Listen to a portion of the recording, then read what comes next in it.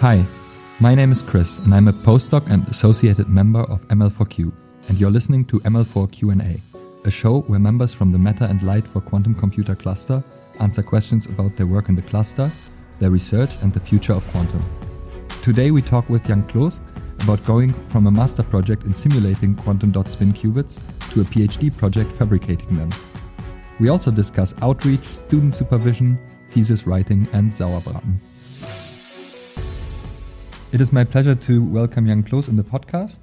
He's a PhD student in the group of Hendrik Bloom, working on quantum dot spin qubits. So how did you get into this? You studied in Aachen, right? Yeah. So hi, Yeah. nice having me here. I studied in Aachen. I came here after my military service and my A levels, and decided to study physics here. Yeah. And of course, then you start studying, and I think it's weird, right? In the first few years of the physics studies, you get to see a little bit of everything, and you just get exposed to the general physics theory. Pretty much. Yeah. But then in the bachelor comes the first point where you sort of can, first of all, start a project with a group, but also a little bit decide what kind of physics, or like take a first step in a specialization, right? Yeah, in the very, very end of the bachelor's. Yeah. So what did you do for a bachelor end project? So for my thesis, in the very end, I ended up at the Fraunhofer Institute for Laser Technology, and then focusing basically on a medicine part where we use the laser to actually detect individual molecules to have some kind of cell sorter in the end. So it was very much experimental work where you basically had to combine multiple different disciplines like optics and a little bit of biotechnology in this case to actually end up then with the final thesis. So that's like a very versatile bachelor end project, I guess. Because pretty much. It's very nice. And then you continued with the master, and I guess at that point you slowly gravitated towards quantum information, or was it even before? Yeah. So after my bachelor's, I basically decided to study theoretical physics, and there I had a choice between particle physics and solid state physics in this case, and I decided to go for solid state. And then I became aware, step by step, basically, of quantum information and especially quantum computing. And at some point, I also found the group of Professor Hendrik Bloom, who was actually the only group literally focusing on an experimental approach of quantum technologies here, or quantum computing using spin qubits in this case. And that's why I ended up in this group. So how important were the early on courses for this? Like, I also studied in Aachen accidentally. And for me, definitely the both a theoretical course and there was also an experimental course on quantum technologies and quantum computing. And for me, this was really important. How was this for you? Let's say it like that.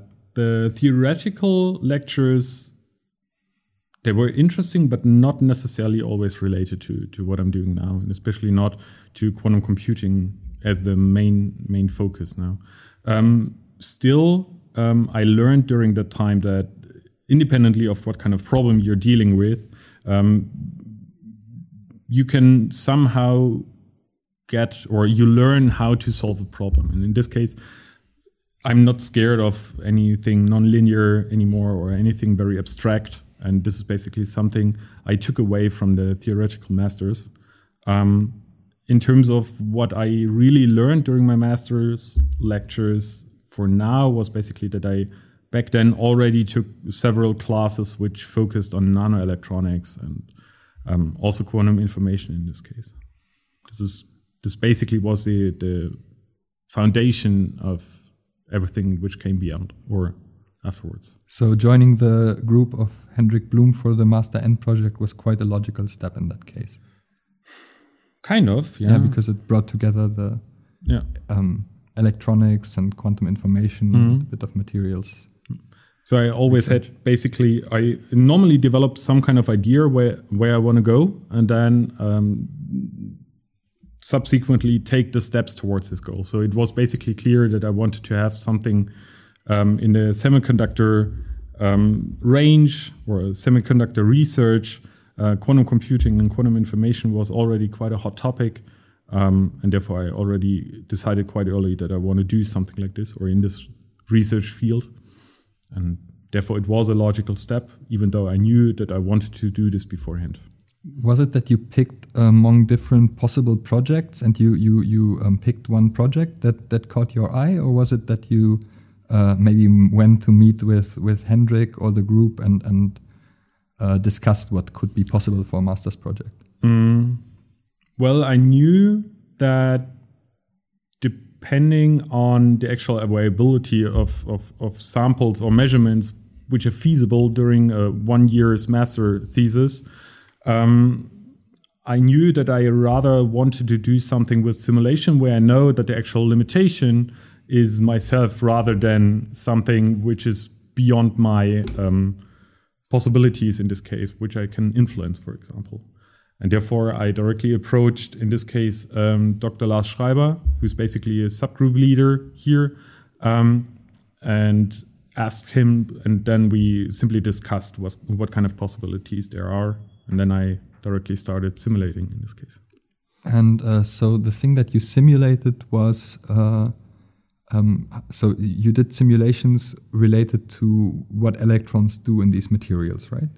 In a rough sense, like yeah, in a rough sense. So the problem is always that we often have an idea of an experiment, right? And let's say that we want to localize a single electron to form a qubit out of it, but to do so we need some kind of specific sample.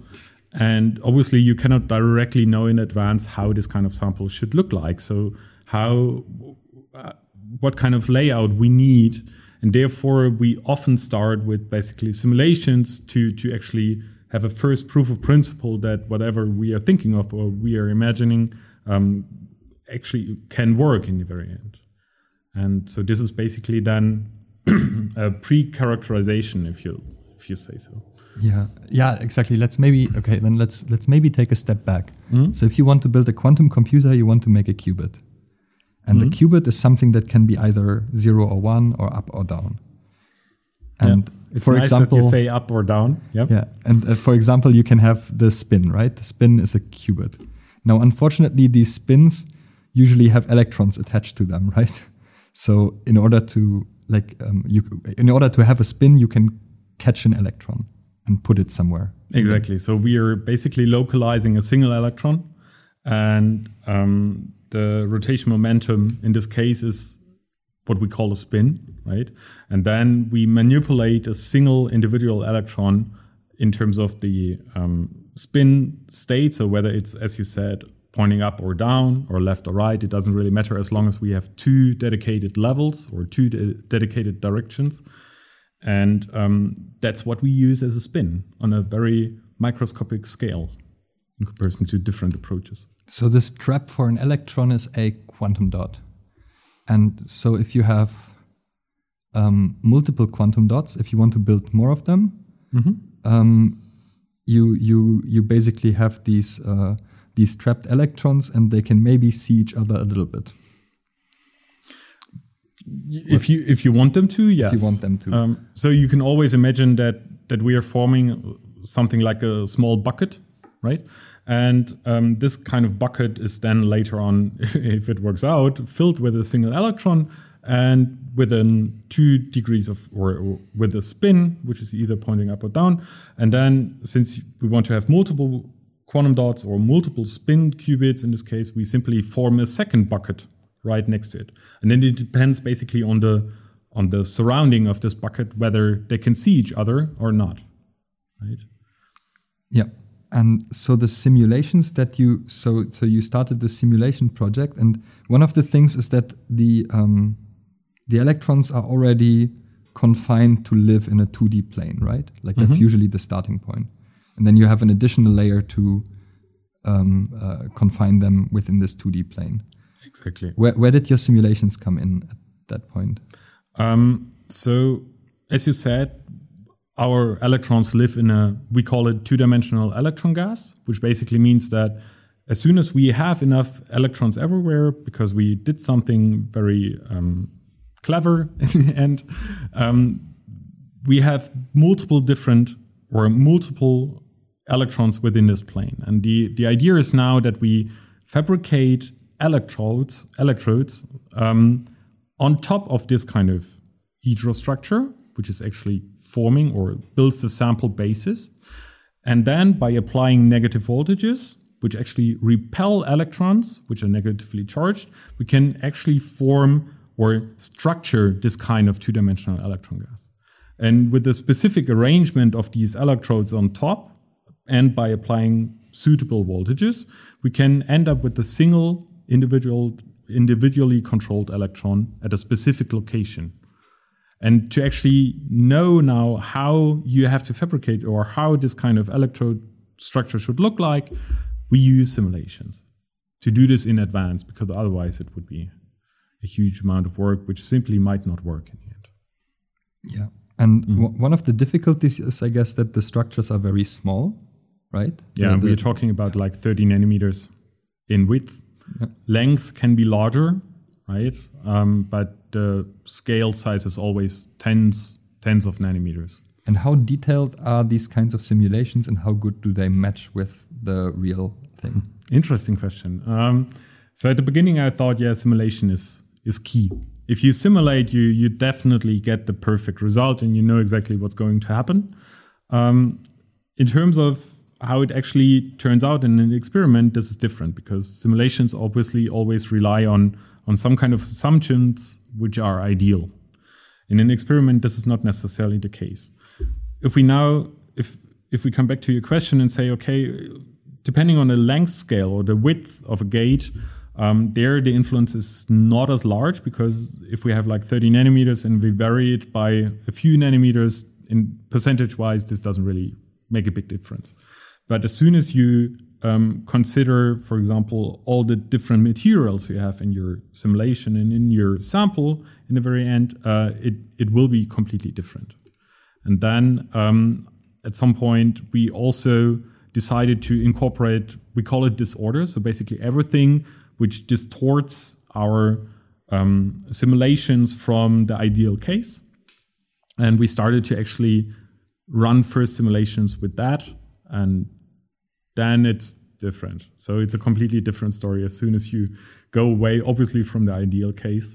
And then you have to find better approximations to actually fulfill this. So when you say, 30 nanometers, that's something like 300 atoms, or, like not super many atoms. Yeah. So at that point, if you have like a few atoms out of place, that makes a big difference, right? Like if you have a wrong atom somewhere or an atom missing. So not necessarily on the scale of the electrodes on top.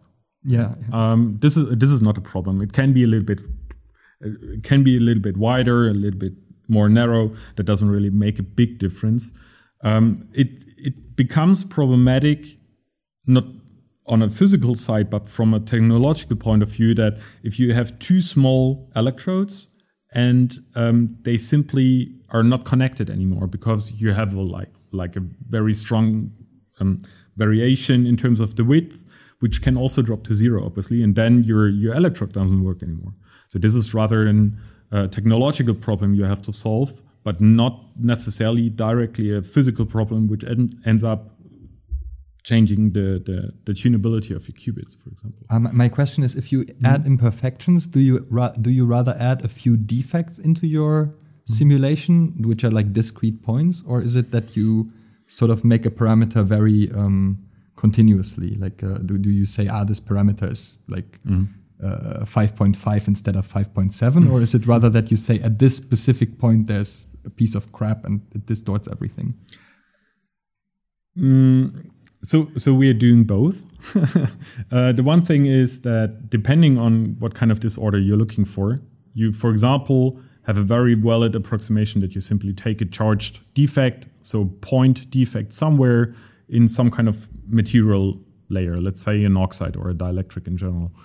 And on the other hand, the other way is basically that you systematically change a specific parameter within your simulation, which then ends up being dominantly or dominantly influencing your results. But this is basically something you can counteract up to some degree. But these kind of defects, which are sitting at a specific point, this is basically the biggest seems to yield the biggest contribution in terms of variability, which we see in our samples in the very end. And to counteract this, we always try to go towards ensembles. So let's say 100, 200, 500 different simulations with randomly distributed point defects to actually then end up with a solid and statistically valid outcome in the end to actually say how this relates and changes our qubit parameters. So basically in your master thesis, you could start to understand on the one hand, what is the thing that you need to make work in order to make working devices? Like what is the biggest problem? But on the other hand, maybe also come up with designs that are a bit more robust to this problem. Yeah, this was basically the very first steps towards this direction. Obviously, this kind of evolution you just described changed or evolved over multiple years. And this is basically a big focus of our group, that we are trying to make it more and more realistic.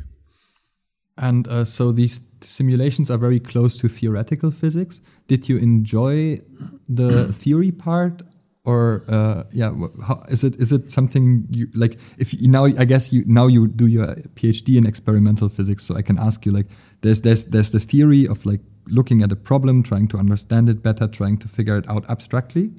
There's experiment, which is hands-on. So what do you enjoy more? I always felt that theory can be sometimes pretty dry and time-consuming. Obviously, there are people who can really enjoy this, and I have biggest respect to these guys who actually also bring the field forward. But at some point, I always wanted to be a little bit more hands-on to, for example, have at some point a sample in my hand, saying, okay, I built this, for example, or I have now something where I can actually have not problems on a piece of paper or on the whiteboard I have to solve, but rather something a little bit larger and more physical, let's say. So I mean, also since Big Bang Theory, we know that there's these two kinds of physicists. I studied during the time when the series came out. Yeah, that was do you fun. feel like I've always also felt weird about this? Do you feel that we have to distinguish in experiment and theory, or is it possible to do both to some extent? Should we all try to do a bit more of both? Like, what do you think? Obviously, there are research fields which are only experimental and completely uninteresting for theory, and the other way around. For quantum information, quantum computing, I would definitely say that we have to work together as close as possible. Because as soon as you go a little bit beyond simply clicking individual or not clicking buttons, but tuning a qubit, you have to understand the theory behind it. Right, we are at the moment we have like one big project which is focusing on transporting a qubit coherently over a specific distance. As soon as you do this in experiment, it might seem easy because it might seem, but as soon as you go into theory, you will realize that there are so many implications to this which have to be understood in the very end. And therefore, you need also hardcore theory guys to investigate this even further. I think both things happen, right? Sometimes we just try to do something experimentally, and then 2 years later, somebody does some back of the envelope calculation and tells us that this was never even possible. It can happen. It can happen. And sometimes things work in experiment, and theorists come later and understand why. And sometimes theorists make, it also occasionally happens that a theorist makes a proposal and it just works. Although that's maybe... I would say it's more bound to particle physics, but it always takes like decades to actually prove that. But yeah, it happens. Yeah, indeed. I mean, the spin qubit proposal was done by David DiVincenzo, and this was in 1998, right? And we're still working hard to sort of see this architecture really work in a big multi-qubit setup. Yeah, the scaling is especially the problem, right? Individual spin qubits have been proven to work. Not all of them are perfect. One has to be that honest, but it's still a long way to go in this case. So, but at any rate, you came with a solid theoretical understanding out of your master's project, and then, I mean, you knew what you were getting into, and you decided to continue with the PhD. Yeah. But you sort of slightly changed direction. Can you describe how, like, you went into your PhD project and? So during my master's, I was predominantly sitting in front of my desktop PC simulating. After like 1 year of simulating and sitting in your office, while everybody else in your experimental group is going to the lab and going to the clean room and doing stuff and, I don't know, ordering cables, whatever they did. I felt the urge to also be more hands-on, even more hands-on, obviously. And then a good colleague of mine offered me the possibility to actually join him one day in a clean room in Jülich. So basically the research center. And there I actually decided that going into the technology side to actually create a single sample, starting from scratch with, let's say, a piece of silicon and turning it into something which can be a qubit in the very end, is something I wanted to do. This is basically the completely opposite part from what I've done before. But it was somehow the way I wanted to do things and dive deeper into semiconductor, in this case, then technology. Yeah. And we had this kind of cool project I now work on, which actually focused then on re-evaluating the technology we use to fabricate these kind of samples, in the sense that we wanted to use ideas which already are implemented in industry to use them to fabricate one of our samples. And this was basically then the holy grail of combining more hands-on work, working in a clean room, and diving deeper into technology which is used in semiconductor industry in this case. Yeah, exactly. This is like one of the big sales points for semiconductor quantum dots, and especially silicon semiconductor quantum dots. Yeah, silicon is... that people always say that silicon is what computers are made of. It's correct. I mean, it's true, right? It is true, yes. Obviously, there are always the details which are the most important, and which actually then later on make a difference. But yeah, so still. Let's just talk a little bit about materials, maybe at the example of silicon and gallium arsenide, because it's, to be honest, gallium arsenide is a similarly perfected, if not more perfected material than silicon, right? Well, so as far as I know, gallium arsenide, in terms of the materials and the heterostructures or substrates we use, is only as perfect in quotation marks as it is because there was the laser industry behind it, because they actually needed gallium arsenide to fabricate better lasers, so they had to improve this kind of quality. So it's a very good material, yeah. It is, from a quality point of view, good. For qubits later on, not necessarily. Yes, right? Exactly. And the problem is always that, I mean, what you want to do with the few qubits.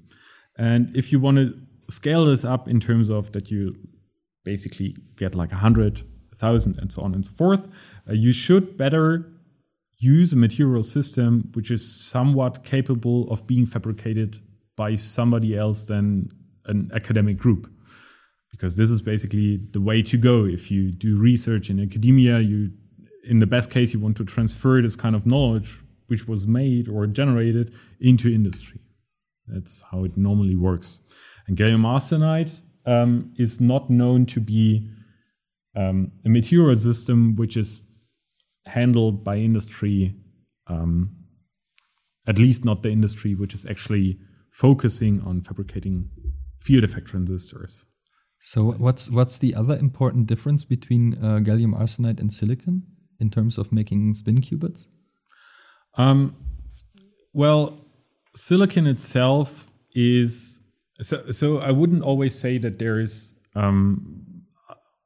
advantages or disadvantages, or there are disadvantages and advantages in this case. It's very hard to compare these because they are very different, right? For gallium arsenide, you have to deal with nuclear spins, which are on an atomistic order. For silicon, you don't have to do this in this extent, but you get different problems, right? One important one, or one famous one, maybe famous in our community, is the so-called value splitting in silicon, which you have to somehow counteract or at least work with it, what we are doing. So I wouldn't directly say that there are big differences, but in comparison to gallium arsenide, silicon still has a possibility to actually build on knowledge which has been already generated in different fields. Yeah. So the idea of your project was basically to work on a new way of fabricating, right? Mm-hmm. And bring in this sort of silicon expertise from industry. Exactly. Can you quickly, like for in layman's terms, give an idea of what's the difference between how academic silicon works compared to industry silicon? To break this down, you're trying to make the fabrication in terms of technology to end up with the qubit sample as self-reliant as possible, let's say. In academia, our traditional way is that we fabricate small electrodes by a so-called lift-off process, which is carried out. Let's say it works like this. And then you repeat this kind of step 3 times.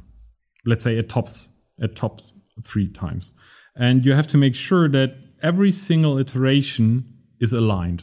And since we already discussed the width of such a gate is like on a scale of like 30 nanometers, and you want to have them aligned on a scale of like 5 nanometers.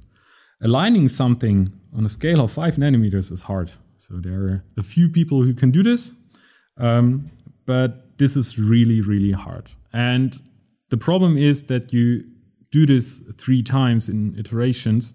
You also have all the time a different kind of topography because you're basically putting them onto each other every single iteration. So it gets increasingly complicated. And the idea was then that we use a process, in this case, from industry silicon, which is so-called self-aligned, which means that you do not really have to care for alignment anymore. It also yields a single or no topography with increasing step size. You can also do this multiple times and end up always with smaller footprints or width, in this case, of the electrons, but topography does not increase. And if you have the possibility to actually run this in a dedicated set of tools or technology in this case, you also have a higher yield in the end because the variability does not necessarily increase as long as these different steps which you repeat are well processed or well developed, which is a completely different story if you go to increasing topography and putting things onto each other.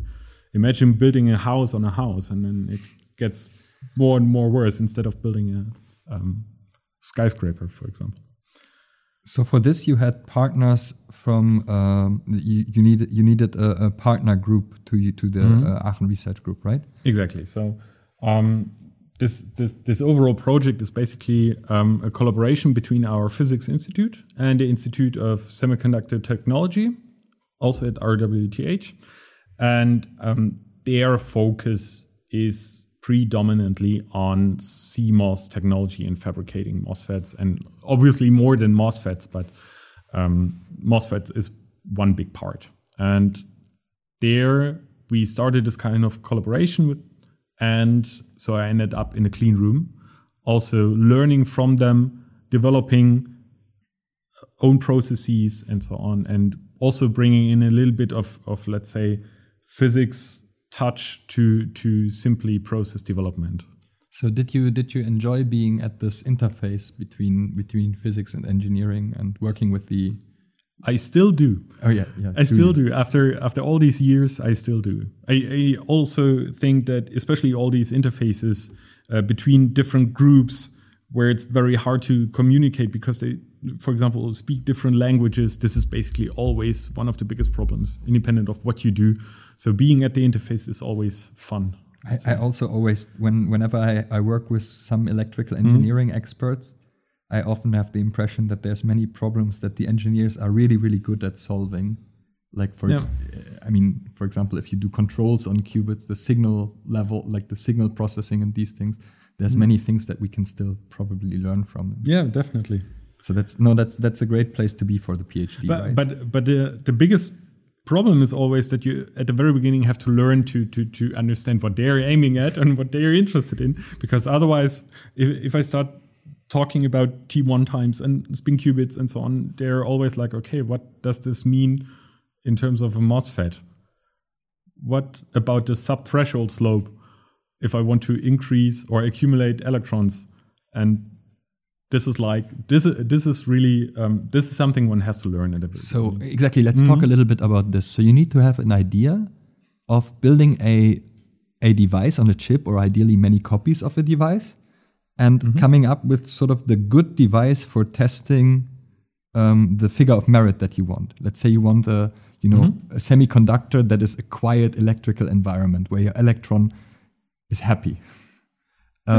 What is the ideal device? Do you build quantum dots, or do you build what is the first device that you build to characterize a material? And the process, like not only a material, but like the whole. So at the moment so there are like obviously different steps you have to take until you end up hopefully in the end with a qubit. And one of the most basic steps is that you accumulate a current or electrons and have low temperature ohmic contacts. This is so fundamental that most of the people don't really think about this anymore, and especially not that something could go wrong with this. Right? This is something one has to relearn from time to time, but this is also the part which is the most overlapping with, for example, the MOSFET guys, right? You're always, at the very beginning, you have to have contact to whatever sample you have. And from this, you can proceed then. Next step would be to, for example, form or fabricate a so-called Hall bar, which allows you to later on infer the mobility, so somewhat limited by scattering effects and remote scattering and defects and so on, or versus then the actual density of electrons you can accumulate. That's then the second part. And then you sequentially improve and increase whatever you're interested in. So the engineers, they also build Hall bars, right? Probably, yeah. They should. But then the next step would be maybe a quantum point contact or quantum dot, which they don't do? Yeah, well, so first of all, most of the times the electrical or guys in the MOSFET community do not necessarily cool their samples down. So they are more interested in like hot devices on a scale of like way above millikelvin regime, and this obviously also already makes a difference. But yeah, it's somewhat related, but the differences are already there, obviously, right? So temperature regime does play a role, but so as soon as we are forming a QPC, for example, to try to pinch off this current we just induced, this is pretty much related to having a MOSFET which is simply switched off. Yeah, exactly. Like this quantum point contact is like a minimum electrical connection, so to speak. MOSFET type. Yeah, but yeah, the overall regime is completely different, right? Yeah. I mean, obviously, we could also try to cool down a MOSFET, but the question is then when. So where did you guys start with these devices? What do you mean? Where do we start? Like when you started out collaborating with a semiconductor community. what were the first devices that you guys built, and were you like immediately happy, or did you from the onset? You mean within this project? Yes. Basically, yeah. So I started with a piece of silicon. So literally at the very beginning, okay, one could have grown the silicon on its own, but this is the luxury that we used to simply buy them. But yeah, the first step was pretty much to see whether we have any kind of good ohmic contact at low temperatures. At high temperatures, this is more or less easy. But at low temperatures, then you have to already think about what you're doing. Obviously, we are not the first ones in the community to actually do this. So we could rely on a lot of experimental work, which has been done in the past. So you start up with reading a lot of papers. But as soon as you actually start fabricating one, you will realize that it always depends on the details, and especially those details which are not written in a paper. So this is basically something you will learn immediately. And therefore, we started at reproducing what other people did and then finding our way to actually have induction at deep temperatures, in this case at 4K, because it doesn't really make sense to go to even lower temperatures. Because things don't change anymore. No, not really. Not in a way that we can measure this at an ohmic contact. Yeah. And then we simply proceeded. At some point, we split it up to actually share the work among 2 PhD students. I focused especially on the gate structure on top. And the other PhD student basically focused on the fabrication of the or the structuring of this kind of silicon chip. Yeah. And then we went forward. That's what we did. And how do you so if right now I guess there's a parallel track of the sort of academically fabricated quantum dots and the sort of more industry-like fabrication. Yeah. So this was actually kind of a crazy moment at the beginning of this year. So that I read the paper which was published by Intel in cooperation with QTech in the Netherlands, that they actually fabricated a device literally with the same kind of process I was pursuing. So at the moment, this is basically going in parallel with the industry. Obviously, the industry has the advantage that they do this already for quite some time, and they even earn money with it, so they do not have the problem that they lose their technology at some point. But yeah, at the moment, we are trying to have more and more industry corporations in this case to actually transfer knowledge, to actually find people who can speak both languages, make this connection happen, and then proceed from there. Because at some point, obviously, you do not really want to spend all of your time as an academic group simply fabricating devices. You really want to proceed to have more than a few qubits and then go forward and do more physics and more cool measurements and experiments in the end. So what is the day-to-day life in this like? So you spend a lot of time in the clean room. We already established this. And so how should somebody who doesn't know about this imagine the day-to-day life? Well,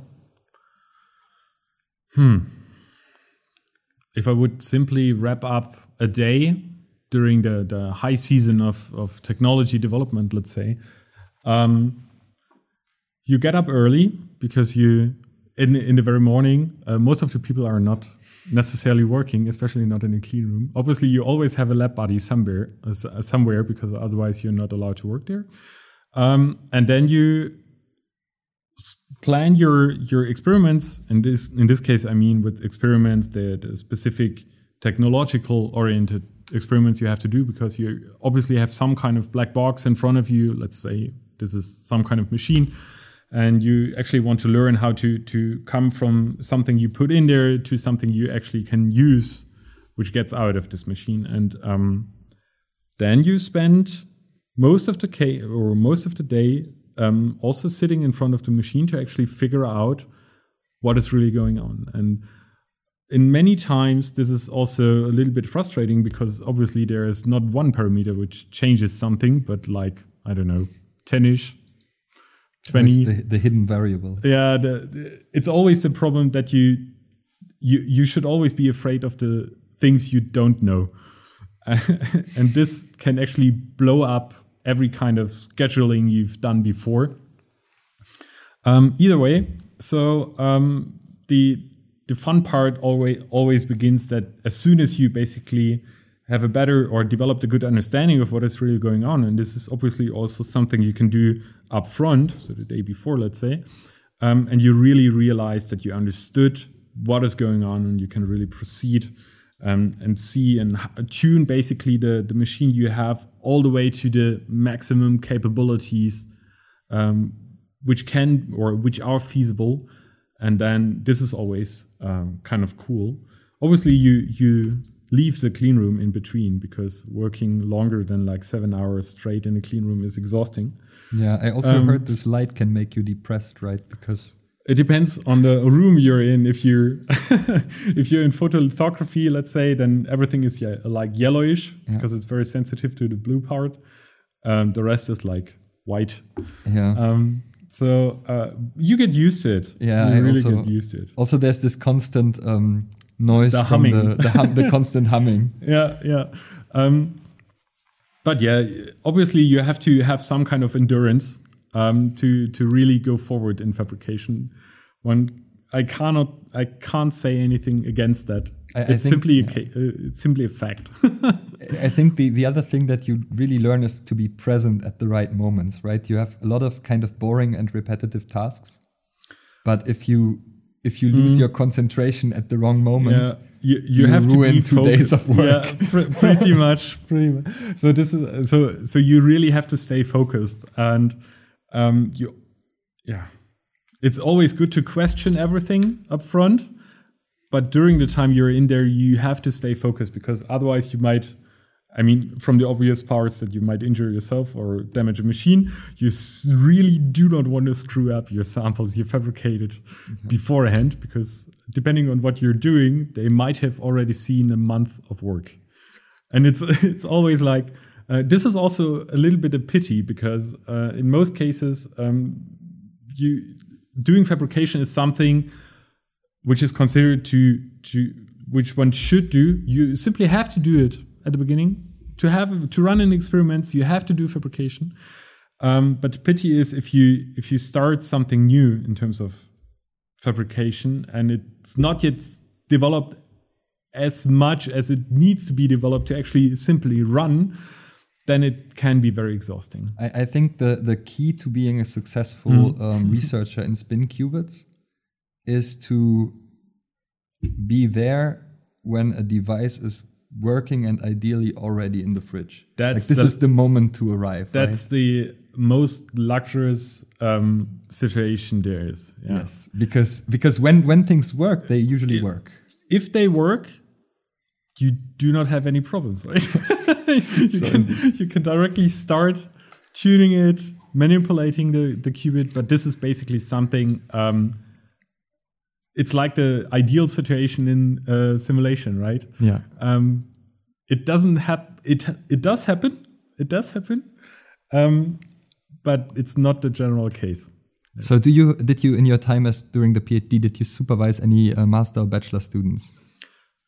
Yeah, quite many actually. So on a scale of like 6-ish in total. Yeah, and like how many of them did do clean room projects and how many did non-clean room related projects? Well, for bachelor thesis, I always relied on a project where I more or less knew what would come out, which are very limited, so there are no surprises. So they did simulation. Yes, I have the same sort of philosophy. I also think that the clean room is very dangerous. Yeah, it's like for sure. So for masters, I always try to make it. So all of them went into the clean room, obviously because I spend most of my time there.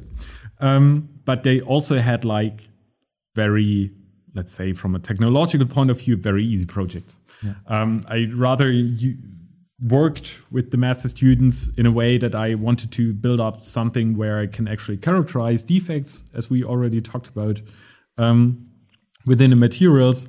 And they were let's say the lucky ones, or the unlucky ones, depends on the perspective, I guess, who did even easier jobs or tasks in the clean room to actually then fabricate first devices.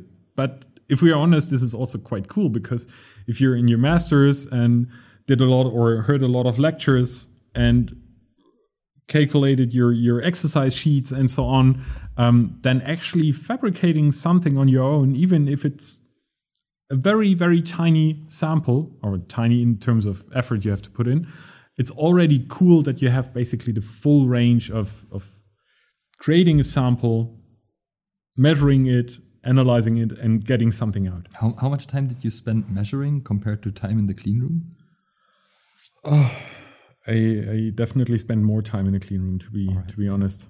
So I mean, it's not unusual. No. It's like 2/3 in the clean room of the overall time, and 1/3 in measuring. Yeah. No. But I always try to automate things as much as possible, because this is basically gives you more time to do something else, obviously. Yeah. And therefore I ended up measuring already while still being in the clean room, because it was automated in a way that I do not really have to supervise. Yeah, I mean, a lot of the, to perfect the materials and processes, in principle, what you want is probably, I mean, eventually people need to do really a big effort in running the same tests on many, many devices to really improve the yield and performance, right? Yeah, this is, it's always, in the very end, it's always about the statistics, right? If you read a paper, then in most of the cases, the paper is like one sample. If you want to improve the yield of the sample, or the number of statistical data points you have to have more samples and more measurements. And then this is basically something which is, and one has to be fair, still missing up to some degree. Yeah, I think this is something that people always think that physics is very reproducible. And I think solid state physics is probably in most cases fairly reproducible, meaning that if you would cool down the same sample again, well, sometimes samples break, of course, so you couldn't do that. But let's say like the very sample that the experiment was measured on, it probably worked, and it probably did the thing that they At said. least chances are high, right? Chances are high. But I mean, most people don't publish papers where they did the same thing 10 times in a row. And sometimes they don't publish this because it wouldn't be so easy to do. Yeah.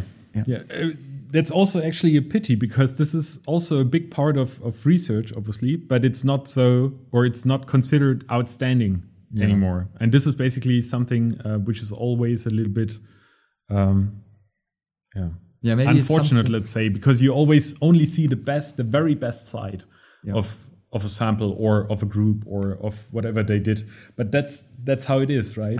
I also have to say, like, from my PhD work, sometimes you look at some papers from other groups, or some, and of course the paper that ends up in Science or Nature is like many people who did hard work, but it's also sometimes a lucky device. Like there's a lot of hero qubits, meaning that there's this one qubit that somebody made that is really, really good. Yeah. And often in such a way that they don't really know what made this qubit super good. Yeah. This can be somewhat depressing. And I think it's good to remember this, that in the beginning, at least in many of the qubits, in the beginning, there's a lot of devices that are outstanding. But what you don't see in the journal is the 10 devices before that were crap. Yeah. If it's only 10. Yes, if it's only 10, exactly. Can be arbitrarily higher. Yes, exactly. Let's talk a little. Maybe let's take a little bit of an intermission with some rapid either or questions, just to I heard of this. To be a bit more. I was looking forward to this. To relax things a little bit. So let's start with gallium arsenide or silicon. Silicon, of course. Obviously. Theory or experiment. Experiment. And measuring or fabrication. What do you enjoy more? I enjoyed more fabrication, but I would like to go more into measuring. So and I think it's always, you always enjoy the thing that you're not failing at right now. I always want to do also new things and go forward, and therefore. Do you prefer teaching, like being a TA, more, or mentoring, like mentoring a bachelor or master's student? Mentoring. It's way more fun. Yeah. You're in more contact. It's true that I really like that. Maybe we can just briefly. I think also like people always say that we at the universities we could be better at teaching, and we probably could be. But it's also that for PhD students, I mean, teaching is not always the most enjoyable part of the job. Also for postdocs, I have to admit. Yeah, I mean, teaching is something. So teaching without where we exclude supervision of master and bachelor students is obviously something which is reasonable to do. I mean, right? That's how it works, and one has to do this because otherwise you do not get any students to do or have the fundamental basis.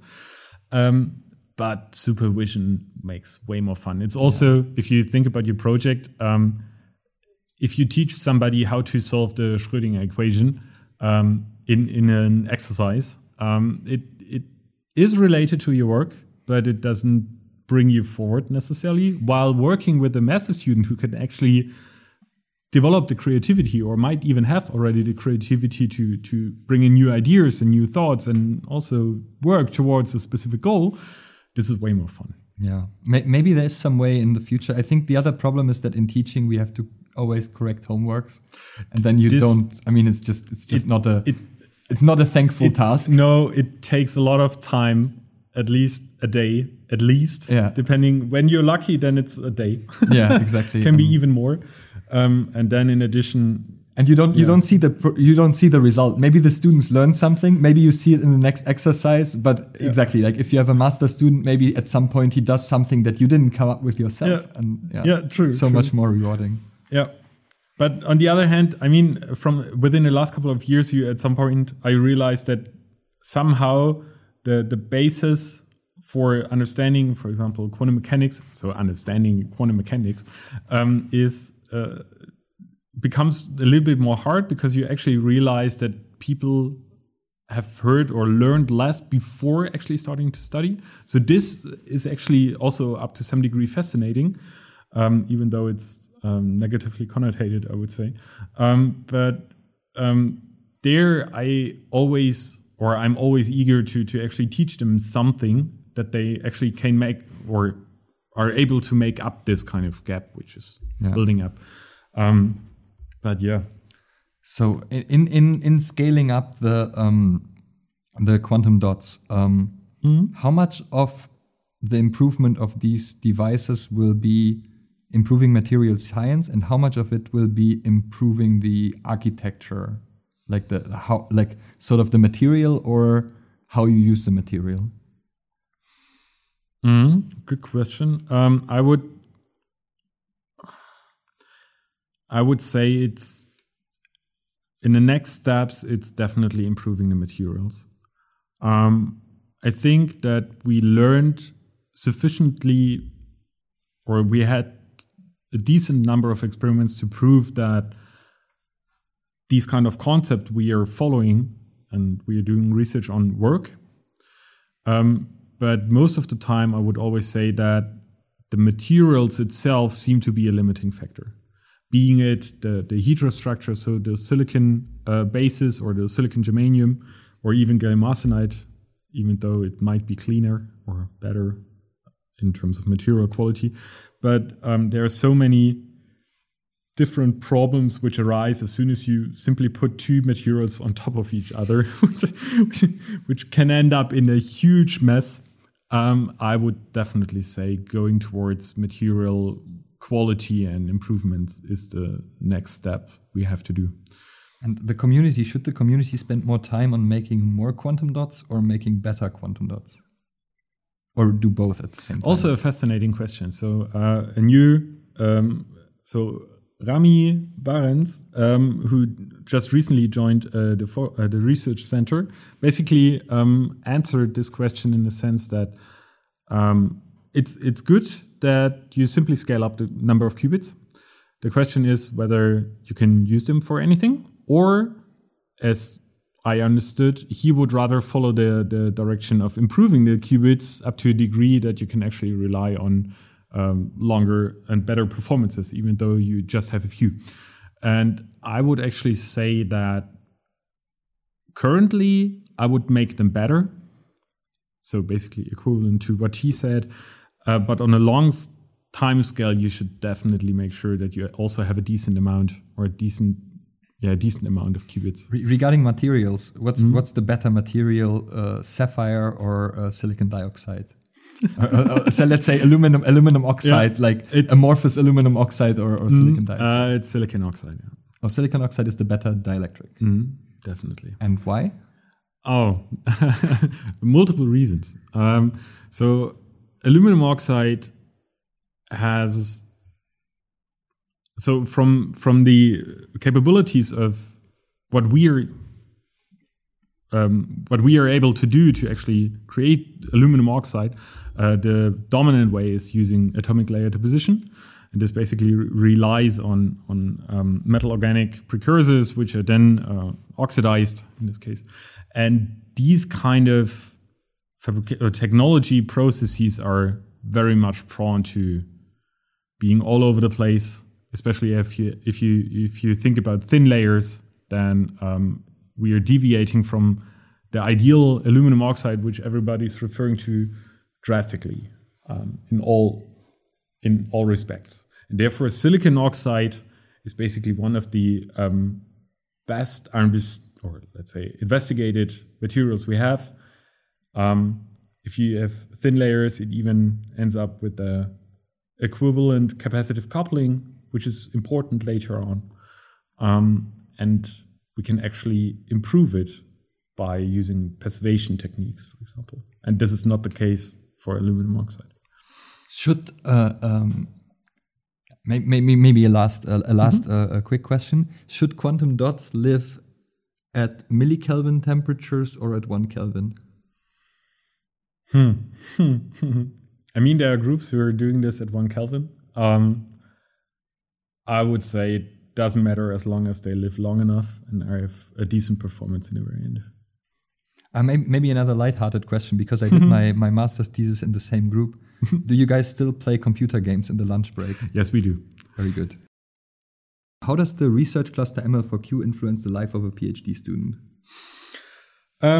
There's more communication between groups, actually. So beforehand, it always felt like a one group activity up to some degree. And the cluster actually changed that you actually have more contacts to different physicists and engineers from different disciplines with different kind of backgrounds.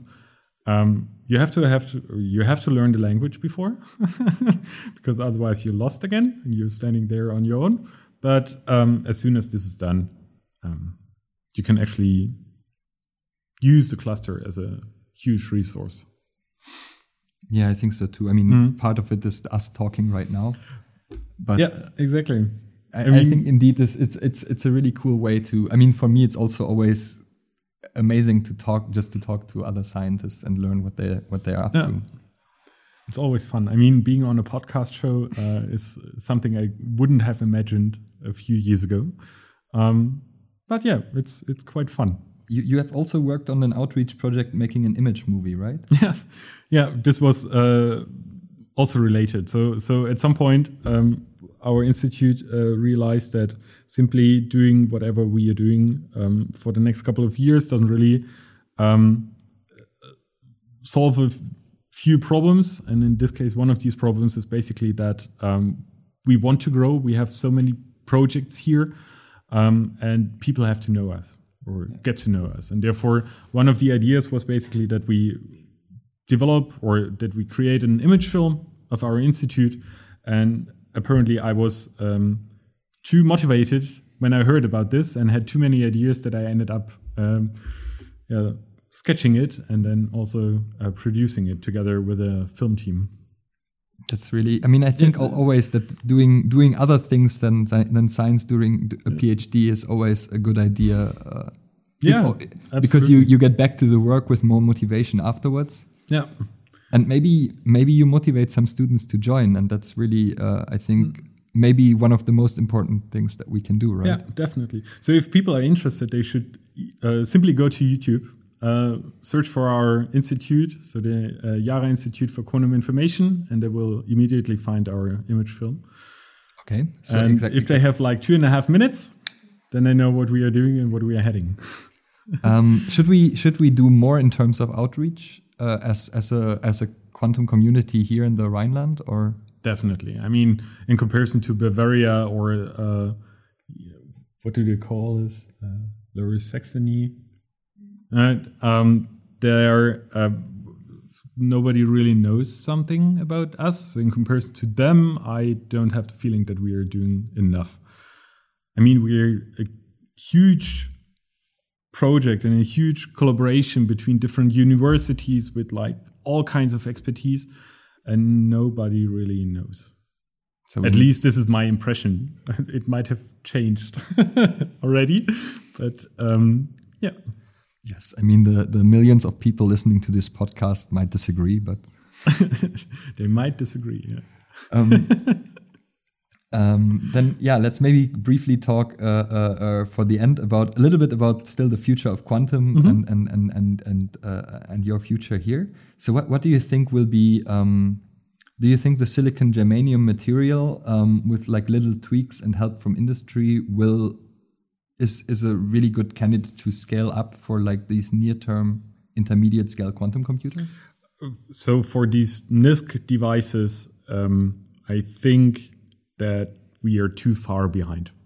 At the moment, they are like the ion trap platform. We have photonic approaches, and then obviously there are these decent approaches by IBM with the superconducting qubits. So I don't think that we will actually end up fabricating something or silicon-based electron spin qubits will end up as a NISQ device. So I guess silicon germanium will rather go for the long haul and then come back with a huge amount of qubits, which are in the end error corrected, and you can use whatever you want to do. If they know by then what they want to do. So you will probably start, or have you started writing yet, or you will start writing a thesis soon? I basically just started, so I'm preparing all the figures now, and then. So how do you plan on the writing process? What's your So my take on this is that I start with the figures, then iterate this before to actually make sure that nobody finds a new or way of telling me that it's that I should start doing something more, and then starting to write text. Yeah, that does That's answer very your question. reasonable. Because in science, we often just the text is just describing the diagrams and the pictures in more words. Kind of. And I think you really don't want to end up in a situation where you wrote your thesis independently of master or PhD, whatever, and then 2 weeks before you actually wanted to hand in the thesis, somebody tells you, or your supervisor tells you, no, not like this. You should better remap things, reorder them, and that does happen in the writing process of papers sometimes, and it can also happen in a thesis. I also have something what you really want to try to circumvent. I also have to admit that I probably take at least a day per figure in the thesis, and you usually have quite a few figures, so it's a lot. And it takes a huge amount of time. I wouldn't have imagined that. So within the last week, I basically prepared like 3 figures, because obviously as a PhD, you work for longer than only 1 year. So like in this case, 5 years, and you really have to boil it down. And obviously you're not creating all the figures only within the last quarter. So you have to reevaluate and reanalyze up to some degree the past 5 years, and this is a huge amount of work. Yeah. So this is what advice would you give yourself if you could talk to yourself at the start of the PhD? Oh boy, try to find a sample in the first place. start measuring right away. Yeah. But I mean, you didn't say you should take better notes and order stuff better, which would have been my advice to my former self. Yeah. So you're more organized than I was. I guess I guess I am organized. I actually had 3 different approaches on how to save progress and data and results I had, write down the hypothesis and then try to falsify it and so on. But the only problem is that every time I did this, at some point I realized that my system doesn't work anymore due to whatever reason. And therefore I had to change the system. And then I missed to actually make sure that everything is is coherent between the systems. And now I had to rethink and re-understand how I wrote things down. And then this also depends on where you store data, what kind of data you store. I also always find this interesting. Yeah. You have to think that you yourself 2 months later are already a different person. Yeah, completely. One good advice for everybody, write down everything you can think of. So the metadata, it's always the metadata. It's the most important one. And if you think it's not important, you're wrong. Yes. Write it down. Especially in terms of like where you can simply write or create a TXT file, which is on a scale of like a kilobyte. Yeah, you put next to an image where you write, this is what I took the image simply write of. it out. Take that 1 minute, right? So I have like, I don't know. I also think this is very good advice to students because this moment of starting to write your thesis is probably one of the most vulnerable points in the history of a PhD. Kind of. And it's an exciting time, but I think everybody at that point runs into some issues. It's normal, but indeed, some people are better organized than other people and have it easier. Yeah, and it's the most painful moment when you realize that you should have written something down and you simply can't remember what you thought you might remember 5 years ago. This is like, and simply doesn't work. then what are your plans after the PhD? Maybe as in like closing question.